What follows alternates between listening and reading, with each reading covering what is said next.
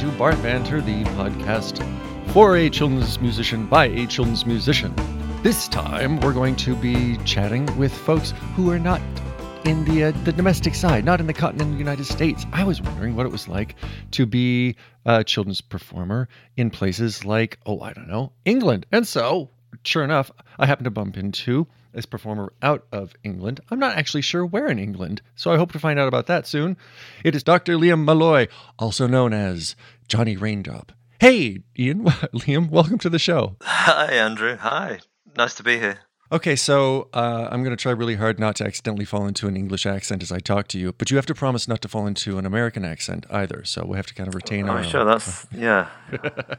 I'll try real hard. As Johnny Raindrop, you head up a band that's released, I think, 7 albums now? Yeah, 7 albums of original music for children and families. We've done compilation albums of our educational songs or our sort of didactically educational songs. We've done a DVD of live songs, and we've now onto our second greatest hits album. So in the past, where we used to manufacture CDs and sell them at gigs, and this is a well-worn story now, but as each of those CDs has sold out their manufacturing run, we haven't replaced them. But we've replaced them with greatest hits compilations. Some people still want to buy something. Mm-hmm. We've got a new album that we're gearing up to record in the new year, and we'll press some hard copies of those. But I'm just trying to think. We've done a Christmas album, and we've done a whole album in collaboration with children from my local area. So that was a collaborative in terms of songwriting and performance and recording. So, What I'm curious about, and you've started to already kind of touch on it, are the similarities and differences between the two markets, basically. Because children, I think, are the same pretty much everywhere you go as far as what they respond to when it comes to dance and music and interactivity.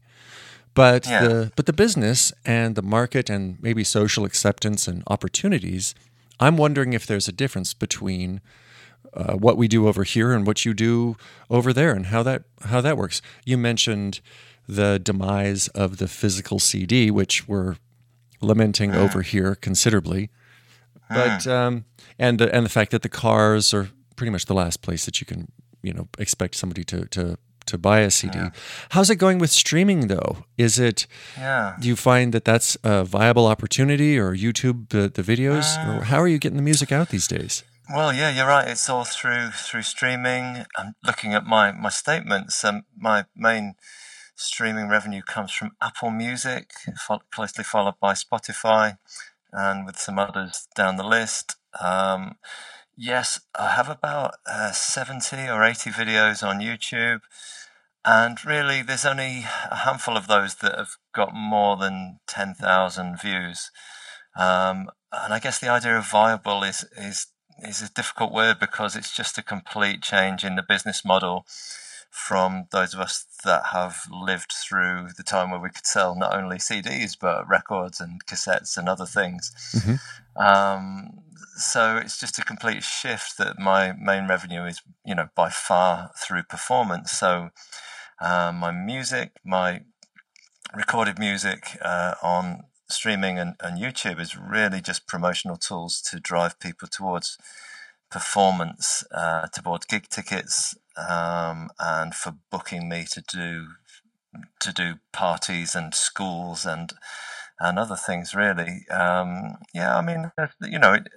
guess it's this this kind of revenue that ticks along in the background. But for me, at present, because I don't have songs or videos that have sort of hundreds and thousands or even millions of views or streams, it just provides a small bit of revenue that I can then plow back straight into the business by doing some more recording or shooting a video or something like that. So I just comment on what I perceive as the differences between, say, American / Canadian and the British market, and I'm basing my comments really on some research that I've done. I've just finished researching a book which is going to publication. It's an academic book, and the last chapter specifically involved me doing lots of interviews with children's performers, songwriters, most of which, but not all, were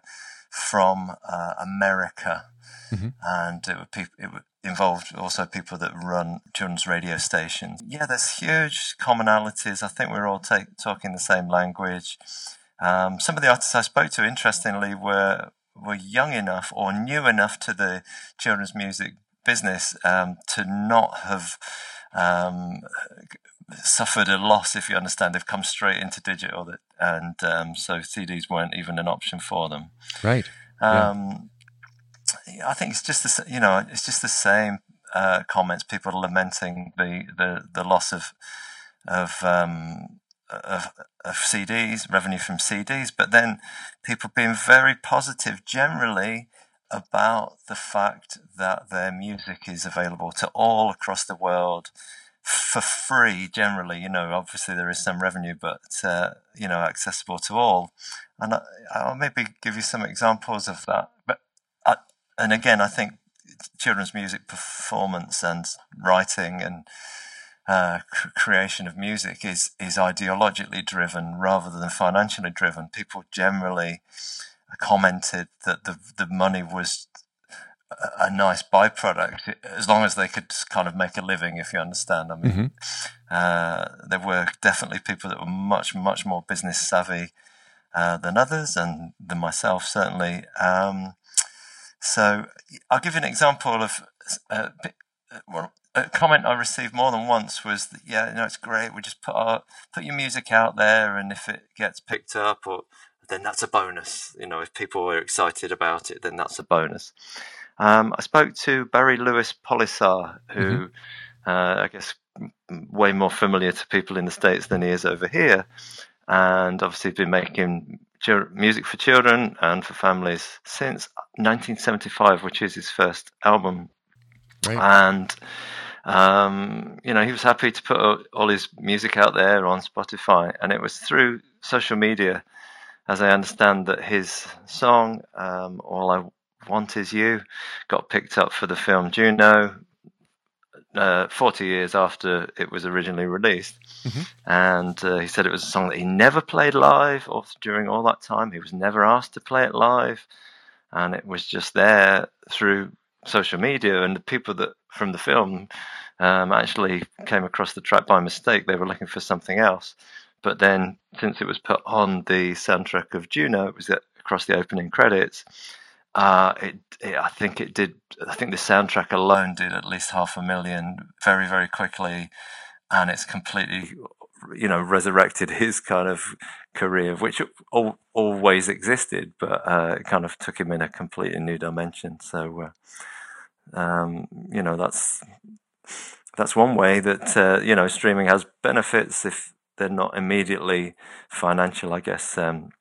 Certainly for me, YouTube is a long-term campaign, and I can see that some of the videos that I've had on for, more than 10 years now, they do kind of pick up steam sometimes. Sometimes the songs that have got really strong themes around things like Halloween or Mother's Day, or my biggest one is about endangered animals. But I can see it just, they could just kind of tick along, and they kind of grow, and people do pick up on them around the world. Just through streaming and social media, I've had approaches from American TV companies wanting to put songs on their news reports, and same from British BBC wanting to use them on TV programs. And again, I get requests from schools all around the world wanting to use very specific songs that they found, usually on YouTube, actually. So that's a similarity. There is that opportunity now because of that, of streaming, like you said, to break through and maybe do some licensing for film, or like soundtracks or commercials or things like that. And that seems to be one of the last, or maybe not the last, but the new emerging market for music, for children's music, once it's recorded, maybe you'll be picked up by a Pixar film, or you'll be picked up, for for a children's the crossover taking children's music into a movie like Juno, which was totally cool, but that was a kind of a quirky film in general. Yeah, and it's sure. not expected to. I think a No, lot of children's musicians would be like, well, I don't think that they're going to take my my song and put it on something that's rated R. But but it happened, so maybe there is a future for that, pursuing that. But I see the same thing over here, and obviously you're an academic in this. You have a PhD in, is it in children's music actually? Yeah, specifically it's in recorded music for children, but obviously that incorporates children's broadcasting, radio broadcasting, and children's TV broadcasting. And I'm interested in films and digital media as well. But I'm interested in the recorded product rather than most of what has been picked up by scholars over the years, mostly by ethnomusicologists, I guess, which is what children do with music, how they create music, how children sing in playgrounds, for example, and how they, I guess the educational side of music is very big in scholarly circles. But I'm more, I'm more interested in records, recording. So I mean, just very quickly run through what I I've Please, got this book coming out, which please do. my PhD was 8 years of study, part-time, and I was always working as a music teacher, teaching generally higher education, which is university level students, popular music, really context and performance. But alongside that, I did this PhD, and first chapter, apart from an opening chapter, which is kind of laying the concepts and the theories down. My first chapter is based on American folk music, and specifically hooked around the children's songs written by Woody Guthrie, for which I had to do a lot more primary research. I came to America, came to Oklahoma, Tulsa last summer, and spent 3 weeks in the Woody Guthrie archives, going through his notebooks, letters, his own record collection, and anything that he'd kind of written on. He'd written all these songs and his diaries, and I came out with about 420 children's songs that he'd written, many of which have not been documented before. He only recorded, and again, it's only estimated, somewhere between 40 and 45 songs, not all of which have been released, not all of which is still in print. But I was really interested in Woody's writing for children, because a lot of what he wrote, or what he's credited with writing, were actually the utterances of his own children. And that aspect of it is quite well documented, but maybe not to the extent that it becomes obvious when you've read his diaries, where he actually says, that you've got documented dates when Kathy said this, or Arlo said this, or Nora said this, and it's just verbatim that he can write these things. So, there's lots of kind of ideological links between American folk music and the concept of childhood, so which I was really interested in. Without trying to bore anybody, but my second chapter is about the BBC. They run a really popular children's radio show between 1952 and about 1982, and I went through all the playlists. I did a lot of archival research. Most of the songs were not written for children; they were written for everybody, really. A lot of those songs were the really popular songs were the pre-Beatles productions of George Martin. So he recorded lots of songs with people like the Goons and people like Tommy Cooper and Rolf Harris. I don't know how familiar anybody is with any of these artists, but if you check out George Martin's pre-Beatles productions, they are, really well produced. And it was because he did those records that the Beatles were attracted to George Martin as a producer. But they're full of novelty. Just ask a question. Yeah. So those were children's bands. Those were children's. No, not at all. No? They were mostly actors, TV personalities, and kind of comedians, like the Goons, Spike Milligan, Peter Sellers, who were in the Goons at the time, who obviously people like John Lennon really, really admired and grew up with. But the songs are full of comedy, humor. George Martin wrote a lot of those songs as well as producing, and it's really interesting as well. But they're full of comedy, sometimes quite adult comedy, and full of novelty sound effects. Again, it's this idea that when the Beatles started to experiment more in studio, George Martin had already been there because he'd done lots of sound effects that were created in the studio with these kind of artists. So there's some, for me, there's some ideological issues around presenting music for everybody or inverted commas families, of which children are kind of subset. And once you've put it on a show that's called Children's Choice, and it was later called Junior Choice, then obviously you've got this idea of an intended market or an imagined audience of children. But again, you're exposing them to songs that are about suicide and death and different identity issues and issues of sexuality and that are kind of coded and humor and kind of weird novelty sound effects. So I'm kind of interested in the kind of ideological construction of childhood, really, through these kind of recorded music. And if I just take you on to my third chapter, which is about the music of Sesame Street, which is all hooked around the self-created curriculum of the Children's Television Workshop. So every note, every song, every piece of content was matched to a curriculum, some of which was didactic, especially in the early days, and as it went on, it became more social and pro-social curriculum. But again, all of those songs were written for Sesame Street by the writers and the arrangers and the composers that were on board.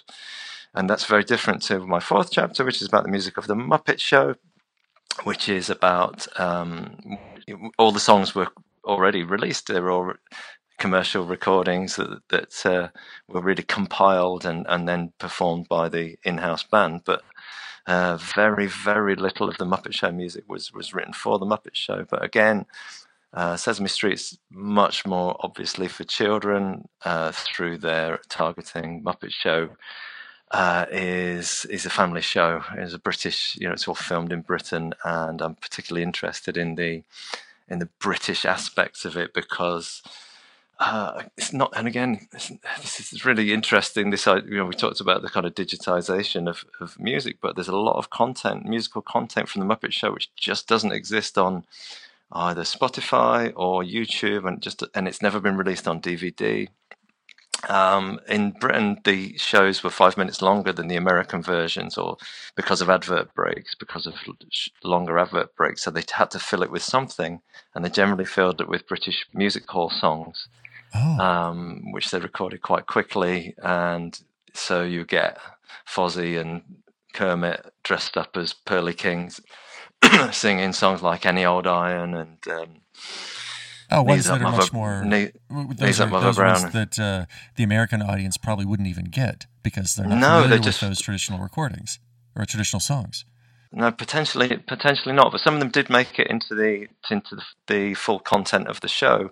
Many of them were just add-ons which only British audiences could see. And again, because a lot of them date to the original days of music hall, the kind of 1860s, 70s, 1880s. They are for everybody, though. Music hall audiences weren't differentiated by age generally until later on. And so the content is quite bawdy in places, and they get away with it with kind of nudges and winks. And there's songs in there. Miss Piggy sings one about prostitution. It's called The Bird on Nellie's Hat. And even Any Old Iron is a kind of coded with homosexual language, and the idea of the song that the performer is standing on stage saying, "Do we have any gay men in here?" Basically.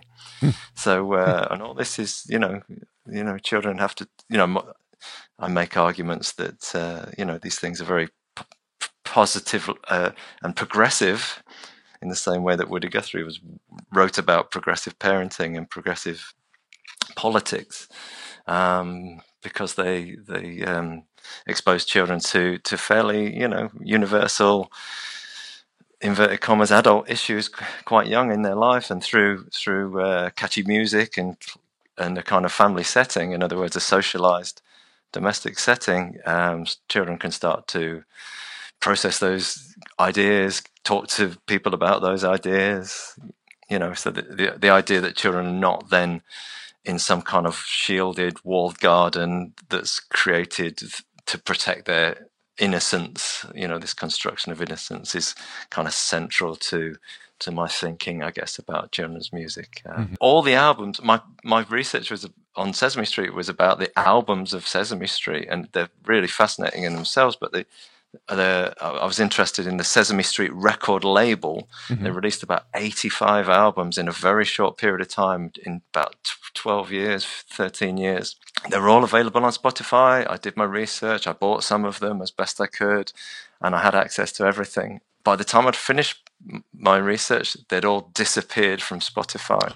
Oh, wow. So there's some licensing issues that things can appear and disappear from digital media for various reasons, unknown reasons, really. I don't know what the time frame of that was. I know that Disney is about to do this big launch, and they're rapidly buying up everything and pulling all their media back to control it. So, and in addition, so what you're saying is, I have the original 45s of Sesame Street, the alphabet, over here, and so those are that's my retirement now. I'll eBay those someday, man. The connection between Jim Henson's work with the Muppets and the way that he was able to provide family entertainment. When you describe that, and then I link that back to George Martin and what he was doing originally, and how that was branded under that same sort of banner to a certain extent. Because I remember watching Peter Sellers on the Muppet Show. And even as a kid, watching it when it was broadcast, and then later buying the DVDs so I could watch them again with my kids, that was some really heavy stuff. I mean, some really dark. Peter Sellers was a very heavy individual, and in that context, it was like, wow, this is. Is this when is a child? When is it appropriate to expose a child to this, even though it's darling and sweet, and But there's definitely the theme through the Muppet Show was that strange crossover that I admire, and I kind of do it sometimes in my music, where there's inside jokes and things like that. There's definitely content that's a little bit above the pay grade of a 4-year-old. They won't get it, I hope. Yeah. Well, I guess my argument would be they get it on their own level, I think, I mean, there's a couple of things there that really Jim Henson, especially coming out of Sesame Street, he really wanted to get back to what he was before Sesame Street, which was an adult kind of political satirist, I suppose, or somebody that could really engage adults with fairly heavy content, and so. Yeah, not only do you get things like Peter Sellers, but there's quite a lot, especially in season 1 and season 2, quite a lot of like sexualized violence, I suppose that you'd call it. And this, other people have written about this in academic terms. I'm just trying to think of I'll think of the names of the authors, but there's some sketches that use music with Rita Moreno. There's one, a notorious one, where she's in a jazz club singing Fever. And Animal is on the drums. And, he's trying to restrain himself, and he just can't because of his lusty kind of attraction to Rita Moreno. And she has to repeatedly tell him to kind of cool it, which he just cannot do it. And he explodes into a kind of drum solo, which signifies his kind of horniness, I suppose. And she goes up behind him and slams 2 massive cymbals across his head, and he slumps over the drum kit. But then they've got this kind of repeated trope through the early season of the Muppet Show where he says, "That's my kind of woman." And so in other musical sketches with people like Ruth Buzzy, she does a kind of a stand-up fight with Sweetums, where they absolutely knock seven bells out of each other, and it becomes quite explicit. You get to see all her undergarments, and again, she ends up cracking a chair over his head, at which time he slumps on the floor and says, "That's my kind of woman." And the Muppet Show pulled away from it in season 3, 4, and 5. But there's all this. Even when Dudley Moore's on the show as a kind of jazz pianist, Animal just absolutely loses his temper, says, "I want to kill him." He does the same with Buddy Rich. He slams a kick drum over Buddy Rich's head. "I want to kill Buddy Rich," and it's just kind of violence, kind of unexplicable, random, impetuous violence. And they get away with so much because it's puppets and humor and kind of catchy music. And then, you flip the channel at the time over here and it was Charlie's Angels and The Love Boat and then all of this other, like, really not appropriate content on any level for family viewing to a certain extent. And yet there it was, and it's embarrassing to look back. I think for me, it's embarrassing to be like, oh man, like I remember being on Saturday night and watching, Fantasy Island and The Love Boat, and I can't even tolerate them now. Just the content is so unacceptable. And it was all kind of mixed in. Like there was a wide swath that was allowed at the time in that genre of family viewing. I guess so. Yeah, I mean it's difficult to call, isn't it? Because obviously history has painted some of those things inappropriate because of issues of race and gender, I suppose, mainly. But I guess that idea of acceptability is a slightly different, I guess up to the parents to decide to some extent what's acceptable. Depends how you think about children, how you think about parenting. I mean, Woody Guthrie, and again, a lot of this stuff is published, but he wrote, he read a lot about progressive parenting. He wrote about progressive parenting, and and some of that appears in his liner notes for his children's albums. And so, he's fairly, he's very broad-minded in that sense. He's quite happy to. He takes a very child-centered approach, I suppose. That's kind of characteristic of sort of progressive educators like Montessori and Rudolf Steiner and people that are involved in music education. But yeah, I mean, he's quite happy to lay it all out there in his children's songs. I mean, there's a song about nuclear, extolling the virtues of nuclear energy, and there's all sorts of stuff. It's kind of religious, spiritual, certainly political, but not always overtly. Yeah. Yeah. Okay, so let's pivot. We could do a hard pivot on this because now you, as a children's entertainer, a children's musician, you have this academic perspective. Yeah. Then do you turn that lens on your own material? Yeah. Well, and then we're gonna work from here then into venues and work that. But then how do you, as a songwriter, square all of this academic research that you've done and the observations that you have with the music that you write? Yeah, no, it's interesting, and obviously, like you and The Love Boat, I increasingly reflect on what I've done in the past. I've been writing music for children for about 11 years as a songwriter, and it sort of precedes my academic study. The enlightening part for me was the fifth chapter where I interviewed lots and lots of children's songwriters, and I really sort of grilled them about what worked for them musically, because I've got a musical background, I suppose. Sorry, I'm preaching to the converted here, but so talking musical terms about what they did, especially through performance, and it just came back to the same things that. Number one, that not all the songs on their albums were worked really well live. So the ones that work well live have some sort of engagement with children, some musical engagement, or some, usually something like call and response, or sections in the song where children could have some sort of input, or it's kind of instructional, where you're like telling the children to do actions. And so I've become very aware of that, I suppose. But then, again, kind of back to the differences in culture. I found a lot of the American songwriters were much more willing to engage with social issues, I suppose. In a way, it's back to our British sensibility and our musical tongue-in-cheek and our nudge, nudge, wink, wink.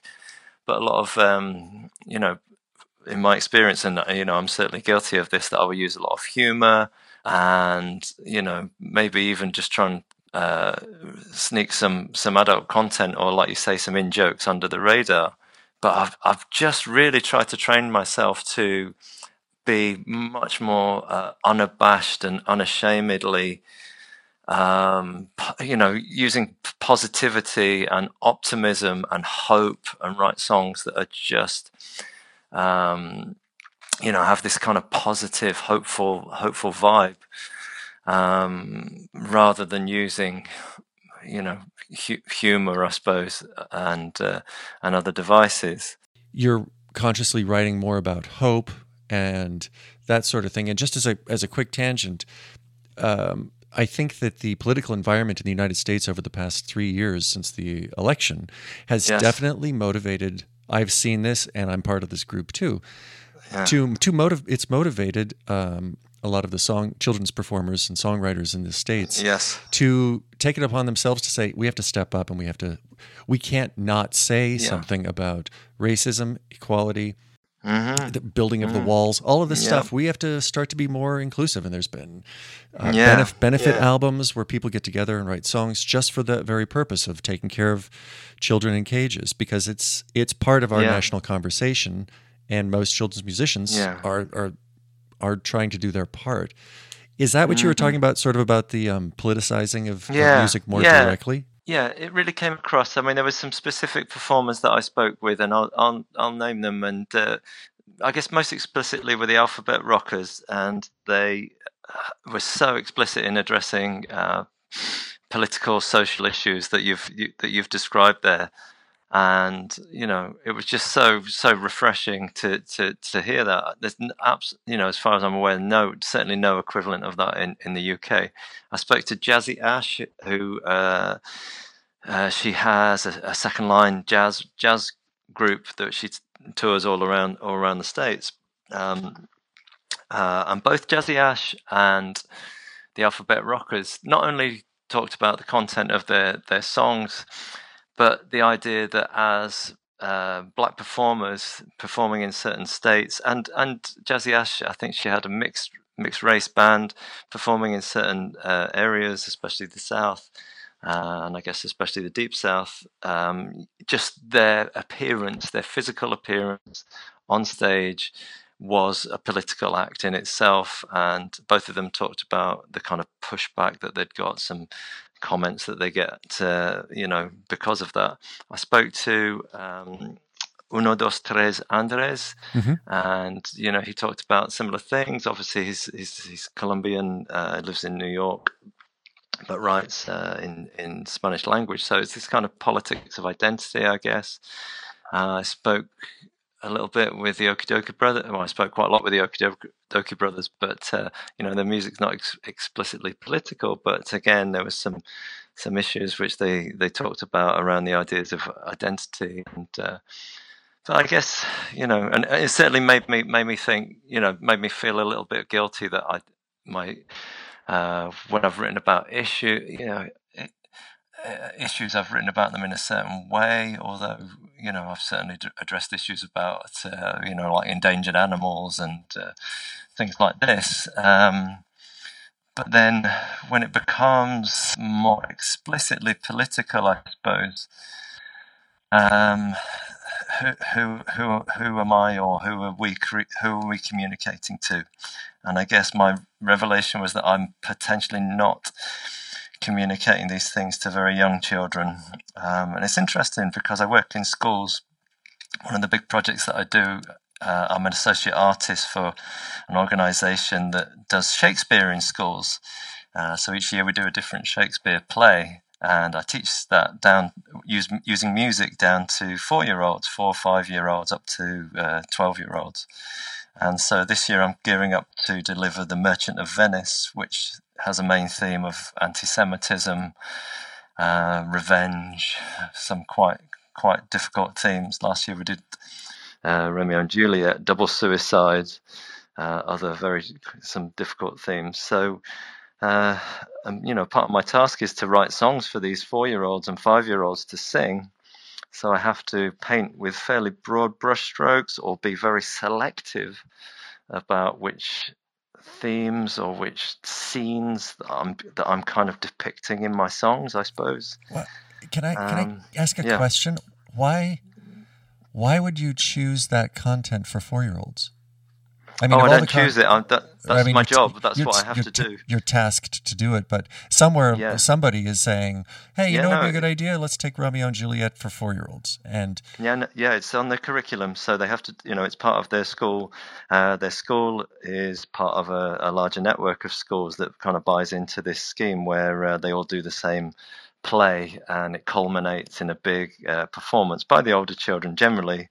In a big theatre, so I often I write the songs for the performance, including the incidental music. But what I've found is that and I guess I've kind of touched on this already, is that I think children can understand fairly deep and profound issues. They understand it in their own way. And obviously, I'm quite aware that I wouldn't expose 4 and 5-year-olds to some of the blood and guts and the more difficult issues that they just that would be inappropriate for me to do. But say Romeo and Juliet, I go into school with 7, 8-year-olds, and I just check in with them. I say, well, what do you know about Romeo and Juliet? Because usually they've already been studying it with a drama coach or in the literature, the English lessons or whatever. And they, the first thing they say to me, well, they both die at the end. I say, okay, cool. Now we know where we are.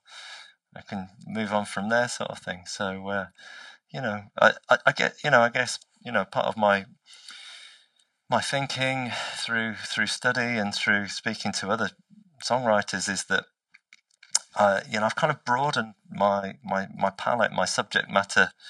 I'm not scared to present children with more difficult subject matter, but with all of us, our skill as songwriters is to pitch that in a way that is not only appropriate, however you want to define that, but palatable, acceptable, singable, listenable, that can work well in a live context as well as on recording or one or the other. It's a very difficult balancing act, and again, I'll admit this, and again, other songwriters have expressed this, but we don't get it. We don't hit that sweet spot every time. We can look back on our catalogue of songs and think, I didn't quite get it right that time.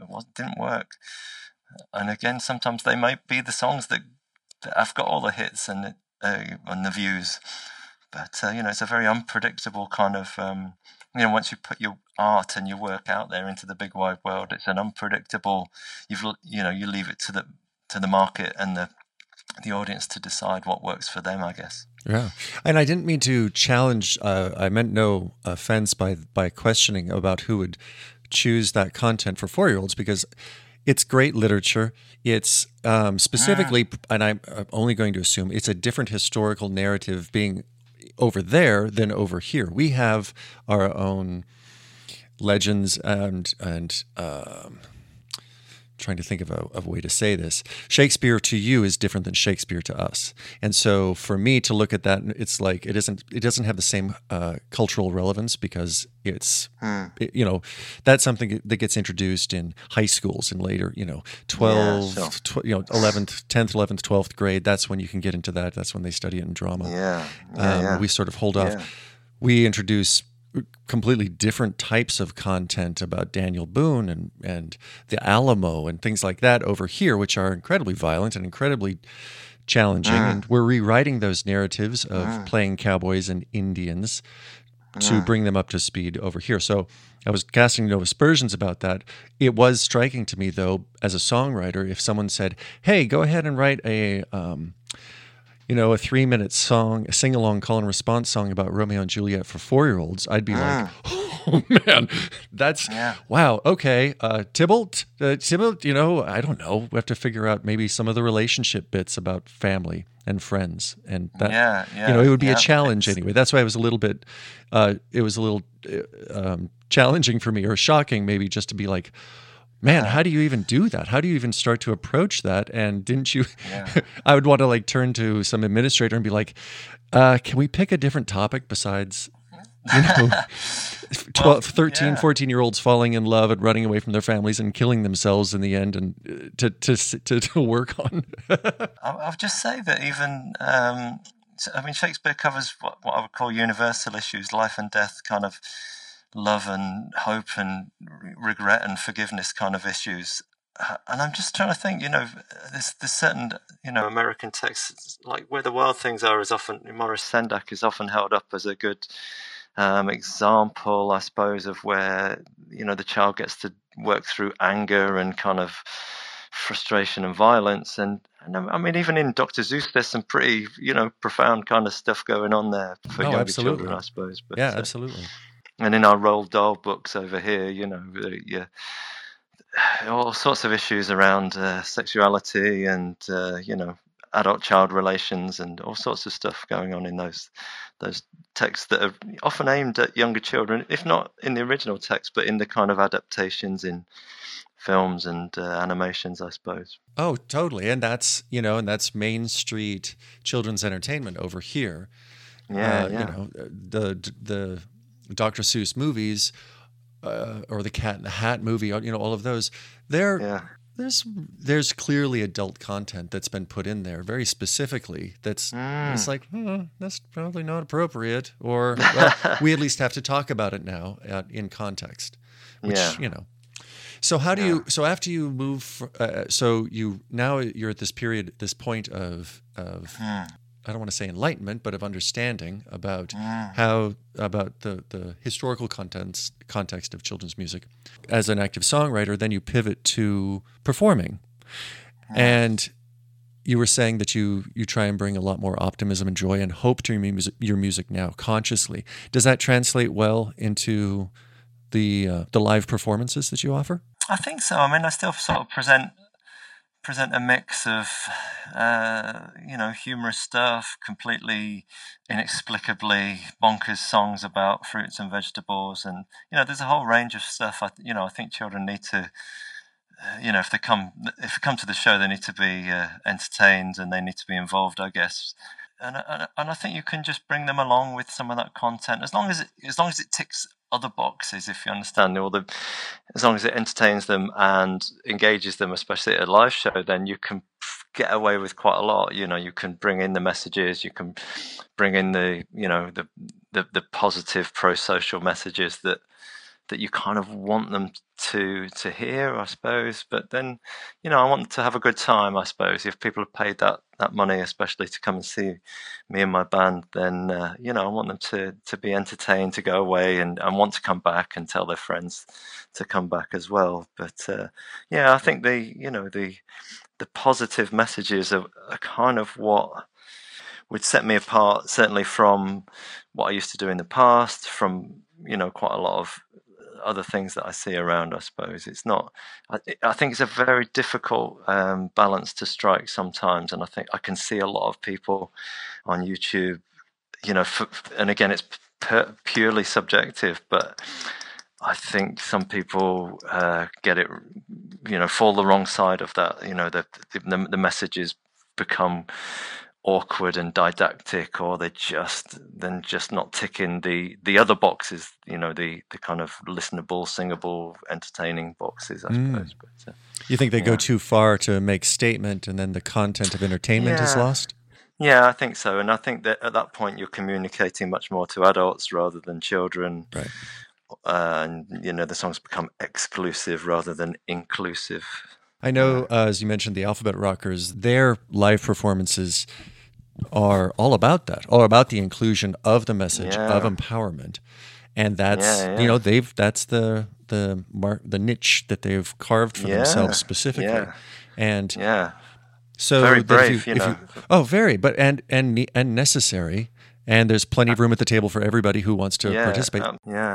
My perception is that the children's music industry, if you want to call it that, the circuits, the networks, are much better developed in the States and in Canada and potentially in Australia than in the UK. We do have festivals that are specifically for children and families, and a lot of those have only developed over the last, say, 4 or 5 years.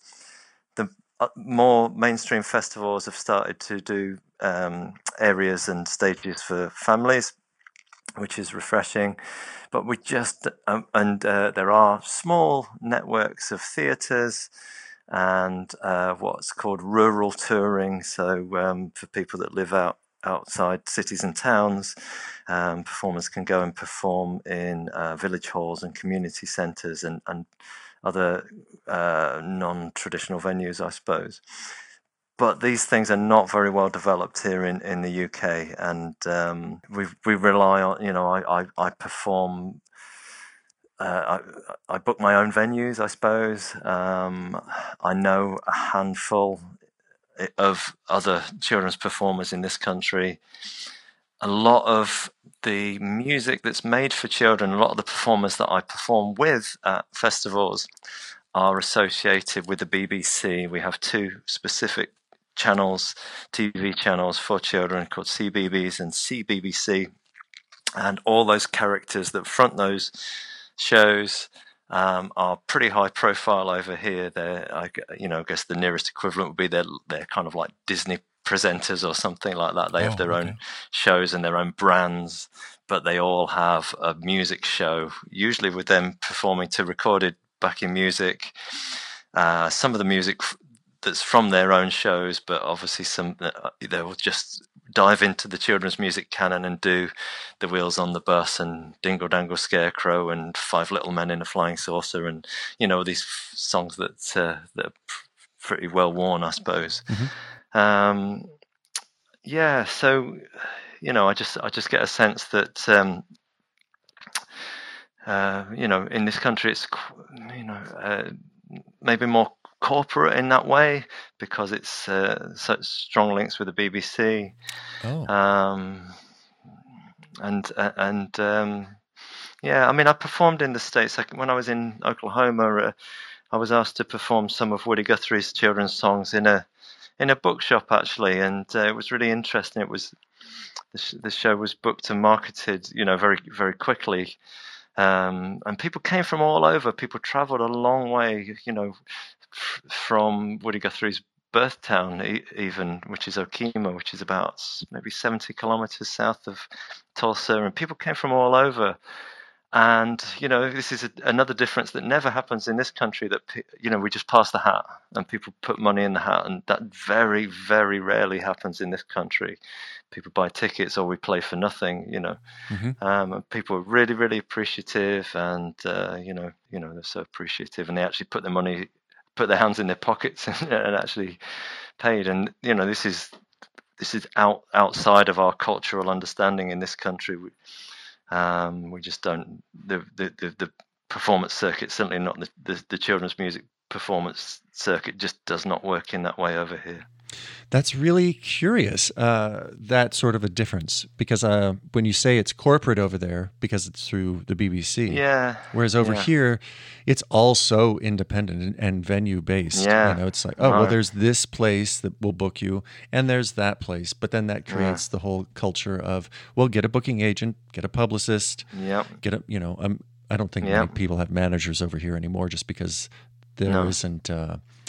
you're under the size of like the Wiggles or something like that, where you're going to need that extra layer of management. But it's all mostly independent over here, and we kind of long for some sort of a corporate intervention. Amazon's producing a few children's albums that they can then, they put out through their own channel. So that's the closest thing we have to a label at this point over here left. You talk about the kind of independent scene. I'm very well kind of connected to the Children's Music Network, which is mostly folk-based, but not entirely. And the very I spoke with Kathy O'Connell, who runs Kindycom, which is, as she described it, a very kind of loose, informal gathering, a kind of almost songs, with opportunities to swap songs. But then, in contrast with that, I guess you do have Disney, and like you've just mentioned, Amazon there. In the same way that in this country we have the BBC, and one of the more high-profile children's music artists over here is called Nick Cope, and he was in an alternative guitar band called the Candy Skins in the sort of 80s, has dedicated himself to writing music for children and creating really nice animated videos that go with it. But he's been picked up by the BBC he's been commissioned by the BBC to write some stuff for them for their children's channel. And I know other, I know other performers that you work as a self-employed, commissioned artist with larger corporations or companies, I guess. Yeah. Do you think that any of the children's performers who are over here, if we were invited to play a festival over there, do you think our music would resonate as well? Do you think would we have to worry about bringing our acts over there, or would you just be like, "Nah, come on over, you'll be fine"? Yeah, I mean the acts work. In a way, a lot of these festivals, especially the folky ones, they want the kind of Americana. They want the kind of the American slant on it. They want all that. They don't want it. They don't want any corporate kind of angle on it, I suppose. Mm-hmm. So I guess the same with me going out to the States. People are fascinated by, I don't know, the accent and the I don't know, they think I'm Monty Python or something. Are you more Monty Python or Fawlty Towers? Which way do you personally go? Well, yeah, I don't know. Probably, but I can swing both ways. Well, Dr. Liam, thank you so much for coming on Barn Banter. And even though in my mind, as the interviewer, I had this one thing that I was like, oh, we should talk about this, because my perception living here, I'm in Montana, I'm up in the mountains. Seattle is 500 miles away, and that's the nearest hotspot for children's music. So I'm isolated, and so that idea for me of isolation is like, well, it must be even more different somewhere else. Like in England, the whole scene must be different. But the commonalities that we've discussed, that we examined and that you provided, it seems like no, it's pretty much the same. I mean, we're homogenized as far as the approach goes. But what I was super excited about was this other conversation that I wasn't expecting about the history of children's music and you sharing your academic knowledge. And for that, I'm very, very grateful. So, Liam, tell me, what is the name of your book? Okay, so the book is called, the short version is Spinning the Child. Spinning the Child? Spinning the Child, so spinning in terms of records and things spinning, but also this idea of what should we say, manipulating through, this idea of constructing childhood through music. But the longer title is Spinning the Child, how recorded music constructs how recorded music for children constructs childhood. So it's published by Routledge, and it'll be out early next year, but it is an academic book. They've just sent me all the prices. They're going to print some hardbacks and some ebooks to start with, but the hardbacks are something like £130 each. Ooh. So it's very much at university libraries, and then there'll be some paperbacks that come out in 18 months' time. But if you look at the price of academic books, it's prohibitive for most people to buy these things. And but if you have access to a college or university library online catalogue, then I'm sure you'll be able to find it. And I've published lots of other articles about different aspects of children's music, about even methodology, about how to analyse it. And I've just published one about very specifically about jazz music in children's television. And I was at a conference in Birmingham a couple of weeks ago presenting that. I've presented a lot about the music of The Muppet Show and Sesame Street and different UK TV shows as well. But a lot of that you can access online. Just type in my name, Liam Malloy, and see what comes up. Well, Johnny Raindrop, thank you again for coming on The Barn, and I hope we stay in touch. I'm going to spin one of your tunes now. Which one would you like the American audience to hear? Do you have a favorite that you think that they should probably be cued into? Well, that's a tough call. There's a song called Lend a Friend a Hand, which is quite good. It's about caring and sharing, and that might be worth listening to. Oh, you got it. We can totally do that. You've got to lend a friend a hand, pick them up when they fall down. Do everything you can to help them through Let them tell you what they need. You'll be a special friend indeed. Someday soon they're gonna do the same for you. It's always better when you share. Show your friends how much you care. Do what you can to make sure they're alright. 'Cause it's no fun when one has many and the others don't have any. Keep on sharing and your future will be bright. Lend a friend a hand. Lend a friend a hand. Nice and strong so they can see you're the best friend you can be when you lend a friend a hand.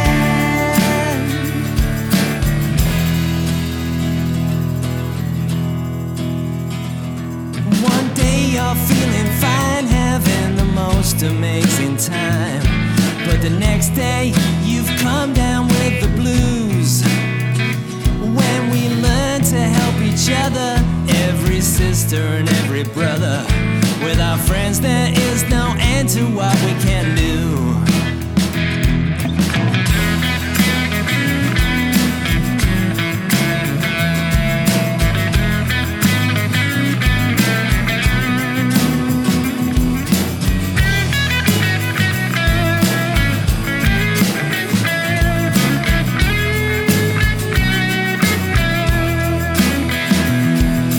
Lend a friend a hand.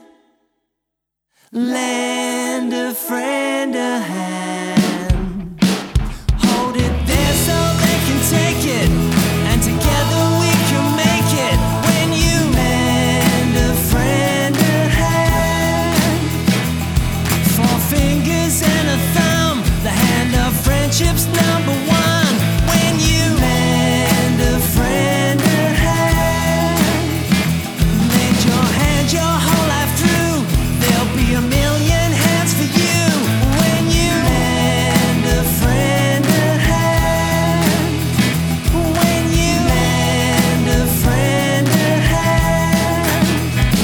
When you lend a friend a hand.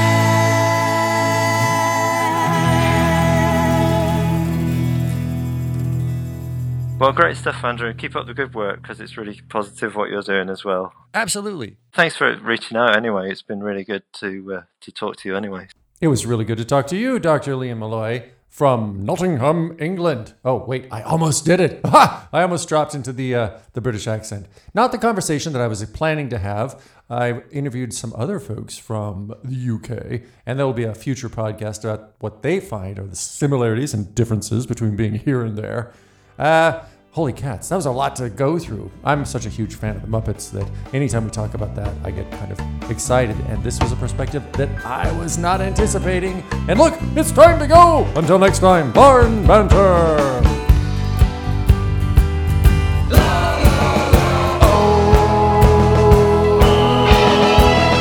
Let's sing a song about how we're all the same. How we all like snacks and cuddles, and we all like playing games. We all like to be hugged and loved, tucked in our beds at night. Tall or small, boy or girl, brown, pink or black or white. Ho, ho, oh, let's sing a song about how we're all the same. How we all I have to say, I'm kind of proud of myself for averting an international episode between children's musicians in the UK and the United States by insulting the doctor about teaching 4-year-olds Shakespeare. I think I did quite well with that in my diplomatic relations. Let's sing a song about how we're all the same. How we all like snacks and cuddles, and we all like playing games. We all like to be hugged and loved, tucked in our beds at night. Tall or small,